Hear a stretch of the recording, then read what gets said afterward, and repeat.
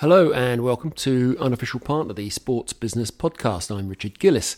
Today's guest is Patrick Foster, who's written a brutally frank memoir about how he became addicted to gambling while at university, developing a habit that cost him £4 million and ruined his relationships and career. So this is an opportunity to talk about sports commercial relationships with the betting industry, something that's often couched in abstract terms. Things like new deals struck by rights holders, team shirt sponsorships, and Ray Winston at half-time. We don't tend to hear from the people who are being targeted by all that marketing activity and how the sports business looks from the perspective of a gambling addict.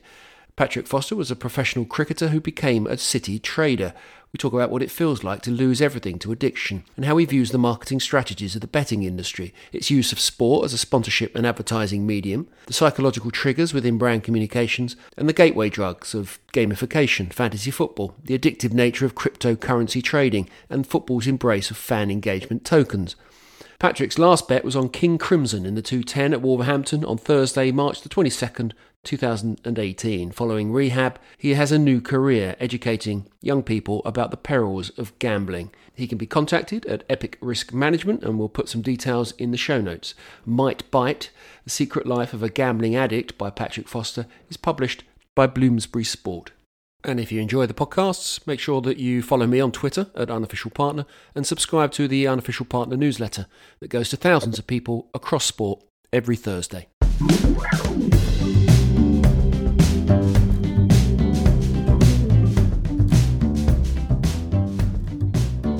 Congratulations on the book, by the way. Thanks very much. Yeah, it doesn't feel real yet. It's not what I ever thought I'd have a book about or wanted to have a book about, but it is what it is. And yeah, it's great that it's out there.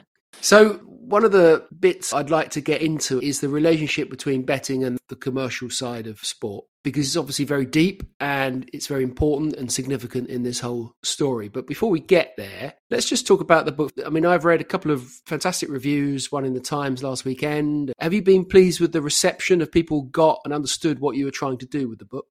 Yeah, I think so. It's had a really positive response, which I think has probably showed or proved to me the relevance of the message and the fact that people are now much more aware of probably how many people are struggling with a relationship with gambling or have a gambling addiction, and the fact that now it's so normalized in and ingrained in culture and society that that's what's going to come with it. So yeah, I think the response I've had has been great, and yeah, I'm really pleased with the way people have kind of bought into it. And I think the fact that it obviously is a personal story, it's a very honest account. I think people always warm to that. So just give us a bit of background, because it was interesting. One of the reviews I read is that this book reads like a horror story. How could an intelligent man be so stupid? That was one headline. And part of it was, here's a bloke who appears to have a lot going for him. So professional cricketer, working in the city, and yet he had this sort of secret life. So just take us through the early relationship with gambling and how it just sort of grew. Yeah, unlike a lot of young people nowadays, I didn't have a relationship with gambling at all when I was younger. When I was growing up, it wasn't something that my family did, wasn't something that a lot of the people that I was around when I was younger did. Like a lot of people, the only thing I thought of gambling was the Grand National once a year. And to me, that just seemed like a bit of fun and actually pretty stupid, because your horse would usually fall at the first hurdle and you'd think, what's the point in that? So it wasn't part of my life until I went to university, age 19. I was a professional cricketer at the time, and I got introduced to it. I think there's a very good chance that I would have found it myself anyway in that environment, but I got introduced to it, and it suddenly opened my eyes to a world I didn't know existed, but yet seemed so perfect for me, if that makes sense, in that I am super competitive and gambling's all about winning and losing. It was all about instant responses, instant reactions, rush, buzz, which is what I craved. And it was intrinsically linked with sport, which I loved more than anything else. So I almost now sort of think, well, wow, me and gambling were always going to go together. And so when I found it, there was this kind of instant connection. Of course, then you couple that with the fact that my first bet that I ever placed myself pretty much won. It made me think that that happens all the time. And very quickly, it was something that just became part of my life. And then over a course of time would just play a bigger and bigger part in my life, but also start to play different parts or different roles, because at one point it might have been to fill the void that didn't exist when I finished playing cricket, and then at another point it was a form of escapism for emotional turmoil I was going through, and whatever it needed to do, it acted as that for me. So that first bet then was a couple of quid on a, it was on a fixed odds betting terminal? Yeah, exactly that, on roulette machine. I just put £2 in my pocket because I was a student. I had it left over from the night before. I thought, what's £2? Who cares if you lose that? And I put it on green 0 because it was the only number on there that was different from all the others, and it was the last number to come up. And me being me, I thought, what are the chance of it coming up twice in a row? And wouldn't you know it, 12 seconds later, it came in. 72 quid. And then you won on a horse, 250 quid. And you can see, and anyone can see, okay, well, you start to get drawn in at that point. Is that the moment? Is it as simple as that? Here is a moment in the story that he suddenly becomes a gambler, he's hooked. But is it as easy as that? I don't think it's quite as simple as that. I don't think it'd be right for me to say I was a gambling addict from the second that I won that money, that I placed that bet. But as I said, I was definitely kind of hooked. It was like, okay, this is great, because not only does it provide me with this, it's also a way of making money, but also it's easy because I know loads about sport and I've got a big ego, so I'm always going to think that I can beat the system as well. So yeah, it wasn't as simple as, well, from then on it was just a serious problem. But actually looking back now, it was fairly obvious that from that moment, not a day went past where I didn't do it, and every day it was just a bit more and got bigger and bigger. So I guess it was from that moment, but of course it's not having the impact that it had until a much later stage. So when you were at university and you were at Durham, but you were balancing that with a career as a professional cricketer at Northants. So at university and or in the dressing room, was betting part of the conversation, or was it just something people did, or was it in the air at that point? Yeah, it was. It was actually, interestingly, at Northants, there wasn't a big gambling culture. I must say that when I was playing, it wasn't something that a lot of the guys did. At university, it was. A lot of my mates did it. So yeah, in the dressing room at Durham it was, but yeah, it was something that a lot of students did, particularly those kind of students that were interested in sport. So yeah, it was very much something that was going on. I think where I was different is that I did it with my mates and it was a bit of fun, and I could afford to lose the money that I was losing because I was getting paid to play cricket. But I think the difference from my mates looking back is that I was always doing it a bit more than everybody else. So everybody else would do it, they'd talk about it, I would then do it with them, but I'd also then find myself in a betting shop 3 or 4 additional times in a day, or I'd always just do it that bit more, and a lot of that element was secret. So very early on there was a hidden secret element of it, which I think was probably should have been a much bigger telltale sign for me that actually this is something that probably shouldn't be going on. But is that part of the excitement, the secret life? Yeah, absolutely. And as I talk about in the book, that almost became an addiction in itself towards the end. And there was a kind of rush and buzz that you get from people not finding out or getting away with things, and that in itself was addictive for sure. So just in terms of the span of the thing, so that's the beginning of it. You were in your sort of late teens at that point, 19, 20. At what point did you realise, okay, this isn't normal, this is something that has to be addressed? Yeah, so 19 was when I started. A year, 18 months later, I'd been released from Northants. And that point definitely triggered a change in my gambling because I suddenly had even more time on my hands because I didn't need to be doing the things that I was doing. There was also an element of for me, that it was kind of a form of escapism because I was actually really struggling to come to terms with what had happened to me, but I didn't want to admit it. I didn't want to let that on to anybody. But still at that stage throughout university, and indeed when I first went into the city and lived in London, it was money I could afford to lose, in the sense that I wasn't getting myself into debt. I was probably doing it more than I should have done, and there were times where I should have been doing something more constructive or been at my desk or whatever it might have been. But I wouldn't say at that point it was having a significantly negative effect on my life. There were obviously times, like there is on any gambler's journey, where things don't go so well and you got to dig yourself out of a hole, and that's a bit stressful, but it was short term rather than long term.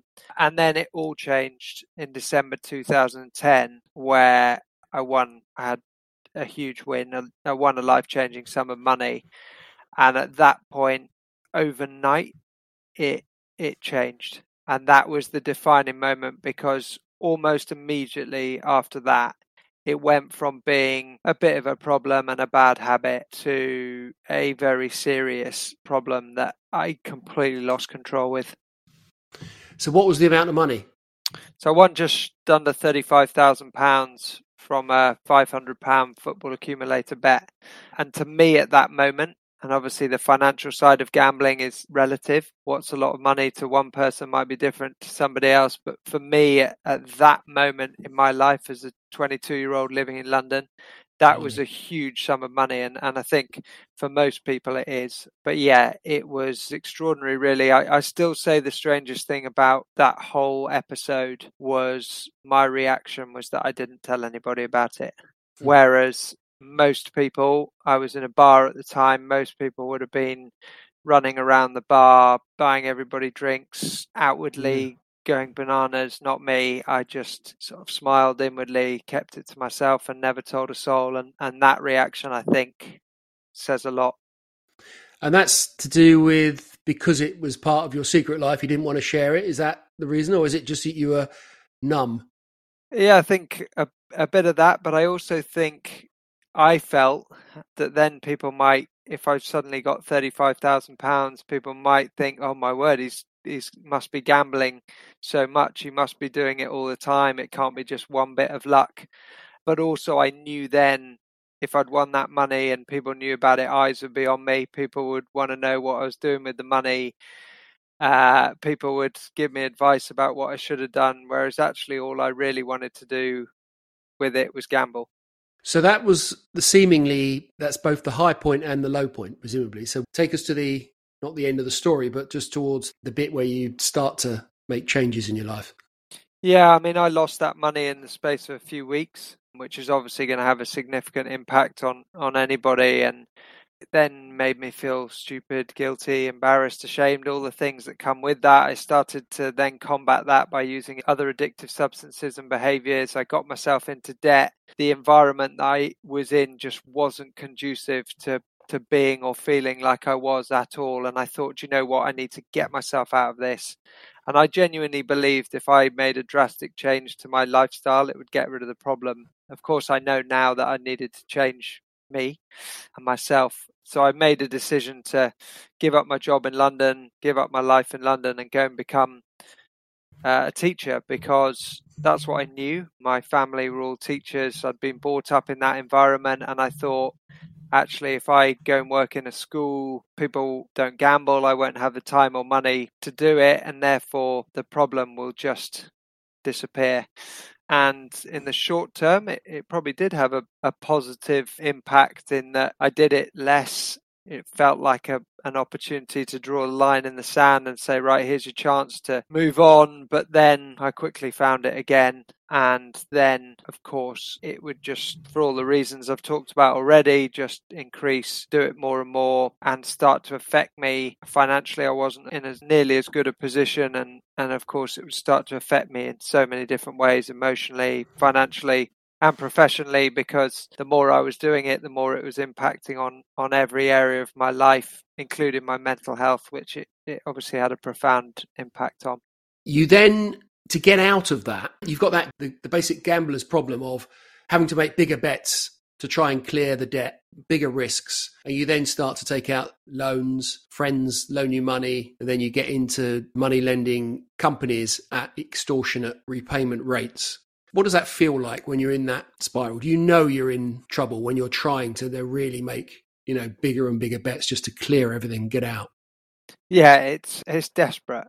It's, you do realize you're in it because it's so stressful, and money's stressful anyway, but when it's debt, when you owe people money, when people are chasing you for money, it is really difficult, and it's all consuming because it was all I could really think about. The irony I always say about a gambling addiction is that no alcoholic has ever tried to drink himself sober, whereas with a gambling addiction, I honestly believed that the only way I was ever going to get out of it was to gamble my way out of it and have that one extraordinary piece of luck that was going to change everything. Of course, now I know that no amount of money would ever have been enough, and whatever I won, I would have gambled away. But yeah, it was really tough. And towards the end, particularly, nothing annoys me more when people say, well, why didn't you just stop?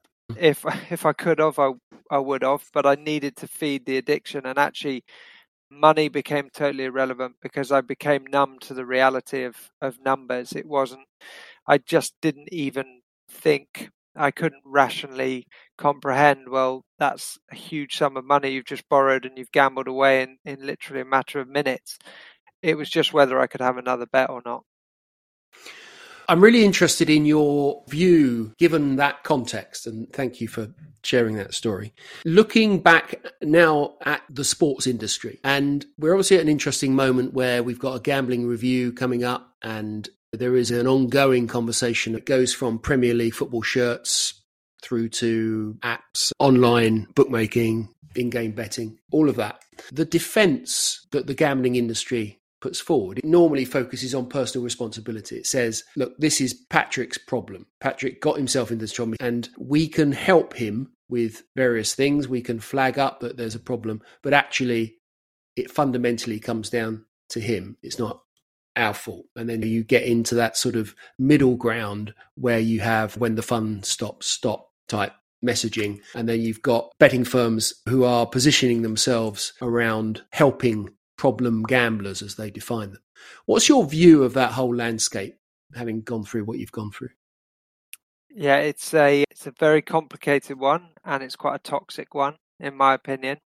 Now, I think the biggest problem we've got with the whole situation is an inability to work together or collaboratively, and the fact that a lot of people, or everybody's just trying to, as you just articulated, trying to blame each other and pin the responsibility on somebody else or something else. And actually, I think every party needs to take more responsibility for the problem to get any better. When it comes to my own recovery and my own opinion, I do take personal responsibility, because ultimately I know that it was me who was doing these things. I know it was me that was placing the bets, that was making some of the decisions in the initial stages. But I also know that there was an industry that probably knew what was going on and probably took advantage of me when I was at my most vulnerable. And shouldn't have done. And I'd like to think that perhaps it wouldn't happen in the same way that it did to me as it would now. But also I know that the industry didn't have to do anything because there wasn't stringent enough regulation in place to mean that they couldn't do that. So I look at collective responsibility. I think what good is that there's a lot more awareness around this, but I do think it needs to be treated as almost like a public health issue, and everybody needs to come on board, work together and play their part. But I don't agree with this notion that the individual is not to blame in any way, shape or form. Yes, some of the products are addictive, they're designed to be addictive. Yes, there's advertising which encourages people to do it, often hooks them in, but ultimately the individual has to take some responsibility. But everybody needs to do more. That's my opinion. When you get to the level of, say, just logos on shirts, let's put it at that point, and we'll talk about other things in a minute, but are there triggers? I was interested in your relationship just to advertising and just seeing a logo on a shirt or on a perimeter board or seeing an advert at halftime of a football match or a cricket match. Would that have an impact on your behaviour? I think when it comes to advertising, the issue I've got with advertising is two things, really. One is the volume of it. I think we've reached saturation point. I think advertising has got to the point now where it's just excessive, and there's absolutely no balance whatsoever. And that's sometimes what I find really difficult. Is it's not just there's a gambling advert, there's an advert for this, that, or the. It's all gambling adverts.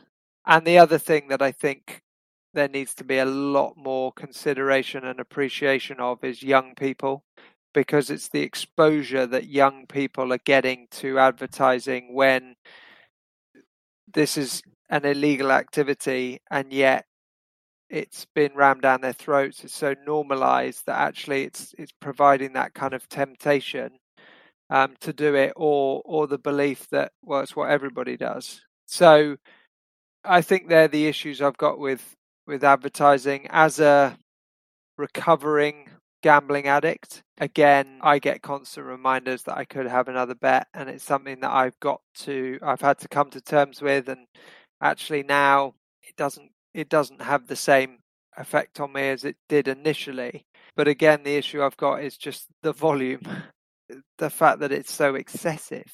I just don't think there's the right balance at the moment, and they could make some pretty small but significant changes that I think would just redress the balance a little bit. There's some interesting stats in the book about young people's relationship, particularly in terms of people who have gambled in the past year. 47% of students, 54% of 17-year-olds, going up to 66% of 24-year-olds. And 16% of those are moderate risk or problem gamblers. So to your point about university being a hotbed of this, that the data does support that individual anecdote. Quite often the debate around legislation focuses on advertising, and there's too many Premier League shirts and you've got too much at halftime, etc. And it sort of feels a bit out of date in a way. I'm not saying it's not important, but actually what you're seeing is a sort of confluence of things like our knowledge or data, for example, and the level of personal data that a gambler gives to a bookmaker. They just know, presumably, when, how much, and what your particular triggers might be. And it's a relatively simple marketing solution to then feed that back to you and exploit that knowledge. That's, I think, the really difficult bit in there. What's your view on that? Yeah, I do think sometimes that too much is made of the importance of advertising and sponsorship, and actually maybe the focus should be on other areas as well. Because actually, as you just said, there are things that can be done, particularly around things like affordability and measures that could be put in place to protect people, whether or not they see an advert and then go and gamble, which I think would be as important, if not more important. And yet everything is pinned on advertising and sponsorship. And as I just said, that's not me defending that area, because I've just said that I don't agree with the extent that goes on, but I think sometimes too much of a focus is put on that. Do you stay away from things like fantasy football games and other gamification stuff? Is that, again, I ask that for a reason, is that sometimes in the debate, all day, every day in the sports business, there is a question about fan engagement. And that's sometimes a euphemism for betting. There are grades of betting, and actually the focus on things like fantasy is a good example. And we're seeing it in the American market, an opening up of the betting market. And I just wondered if that is something that you would not go near. Yeah, it's a really interesting question. The answer is I kind of approach it on a case-by-case basis. I do play fantasy football. I do engage with those sort of type of games. I always avoid any monetary input, but I also am very, very aware of my relationship with it and the kind of impact it has on me, because I'm incredibly obsessive. And I find myself even with things like fantasy football, if I'm watching the football at the weekend and a footballer, I don't know, gets subbed off, I get annoyed about it. And it does replicate some of those feelings that I used to get. But I think having the self-awareness to realize that and it is really important, and I do have to be cognizant of it. But I also fully respect people who've been through similar situations to me, who turn around and say, actually, do you know what, I don't do it because it does generate those sorts of feelings. But for me, it's the financial driver is the big one. But I can see my addictive personality manifesting itself in those sorts of things for sure. And is that the same with tokenization of football fandom? So you have NFTs or you have cryptocurrency being promoted heavily by football. And part of that is fine. Part of that is sold as a fan engagement. You can buy and have decision making over your, small part of your club. The skeptics would say, actually, that's just a gateway to cryptocurrency trading and betting. And I'm interested in, because obviously your financial background, I'm not asking you for a view on Bitcoin or whatever, but is that part of, do you sense that's also in the sort of milieu that you would put those other triggers into? Yeah, I stay clear of all those sorts of things. I don't engage with it on any level. And it's, I think, an incredibly relevant point that you raise, because it's certainly something that is emerging more and more in the work that we do, as this is the kind of new gateway into gambling. And what's fascinating for me is I obviously engage with a lot of young people in the education space and talk about gambling by sharing my own story. And it used to be that, well, how do people get into gambling? They used to start with a £1 football accumulator at the weekend, and it kind of built up through that. Now the way they get into gambling is through NFTs, through cryptocurrency, through trading and investment. It's very definitely the kind of modern gateway. And of course, that's fine for some people, but if you're anything like me, once you're in, then it doesn't matter. You'll find anything. And I say to people now, I can't talk about experience with investing in cryptocurrency or anything like that, because I never did it. But my word, if it was around when I was gambling, I would have had a right good go, just like I had a go on anything else. So I think it's definitely something that needs to be part of the conversation. And again, going back to the work that I do now in the kind of sporting environment, this is something that sporting organizations, governing bodies, management are very aware of when it comes to players. Yeah, absolutely. And it's one of those that, as ever, with the sports business, and football is particularly guilty of taking the money and asking questions later. So if it's framed as a sponsorship partnership relationship, which means that someone is going to be paying, and if they see that there is real estate to be sold and there is a new market, and part of it is a perfectly legitimate operation. There's a marketing need on one side, and it's always happened. And that's what sport has done very well at, in terms of building profile of unknown brands very quickly. But this one does come with all of those questions. I want to ask you, just to as we round off, what you're doing now, because I think that's really relevant. Can you tell us the last bit of the book almost, in terms of what's your job now and how is that relevant to the conversation? Yeah, so I now work for an organisation called Epic Risk Management. We're independent gambling harm minimisation consultancy, if you like, and our focus is very much on education and prevention. It comes in many different ways. I guess from a personal point of view, I had a real desire to share my story with people because I didn't want anybody else to ever go through what I did. And I never, when I was younger, received any education around the dangers and pitfalls of gambling and what can happen. And that transcended, obviously, a great education school-wise, but also the fact that I was a young cricketer. And I believe that education is really important in prevention. At least then people can make more informed decisions, etc. So the work that I focus on is going into schools and talking to young people, telling them my story and saying, look, it's up to you whether you do this or not. I'm not here to tell you what to do or what not to do, but if you do it when you're legally able to do it or you're already doing it, be very careful because this can happen. Similarly, in the professional sports environment, it's making professional athletes aware of the fact that they are more vulnerable because of the type of people that they are, the environments that they're in, but also the fact that gambling and sport are so intertwined now for all the reasons we've just discussed.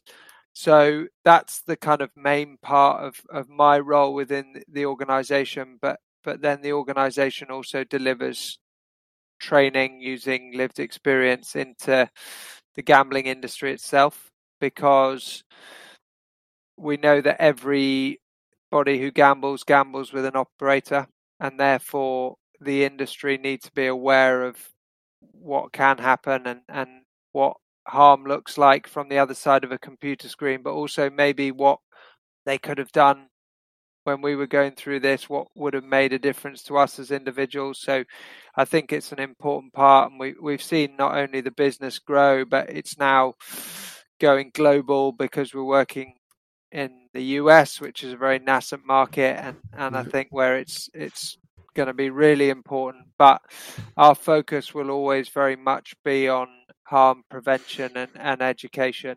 And I think that's really important. And we've seen real buy-in from player bodies, etc., because there's no denying that this is a problem in society, but it's also a problem in some high-risk sectors which we operate in.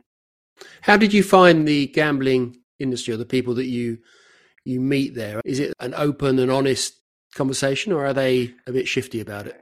I think it's difficult because there's no two ways about it. They find it hard to hear what has happened, what we've been through, and I think it's important that they do understand that. I think there's this kind of misconception that the industry set out to cause harm. I think that's unfair, and I think anything that's addictive, there will be people that get addicted to it and suffer. But I think, as I said, they need to understand that they can and they should do more. And if they make even some small changes, it might make a difference to one or two people. And as far as I'm concerned, that's a good thing.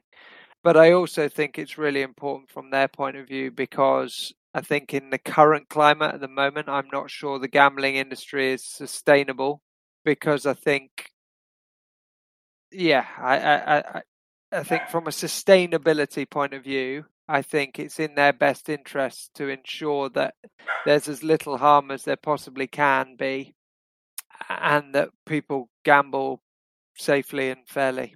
What makes you say that about the sustainability question? I just think they're under a lot of pressure and scrutiny at the moment. There's a lot of comparisons drawn with the tobacco industry, and I think it could go one of two ways for them, and I think they need to act and do more. Otherwise, I think it will go in that direction.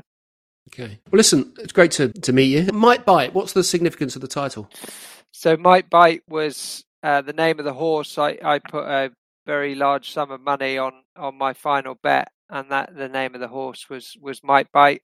And of course, it is a bit of a play on words, because gambling won't be a problem for everybody, and there are lots of people that do it and get a lot of pleasure from it, and it's a form of entertainment. But it does bite some people, and it bit me pretty hard, and I certainly don't want anybody else to ever go through what I did. Well, listen, good luck, and it's great to hear about the work you're doing at the moment, and I'd love people to connect with you if they want to. Quite often people get in touch and say, who was that guy talking on the podcast, and so I'll point them in your direction. But in the meantime, Patrick, thanks very much for coming on. No, thanks very much for having me.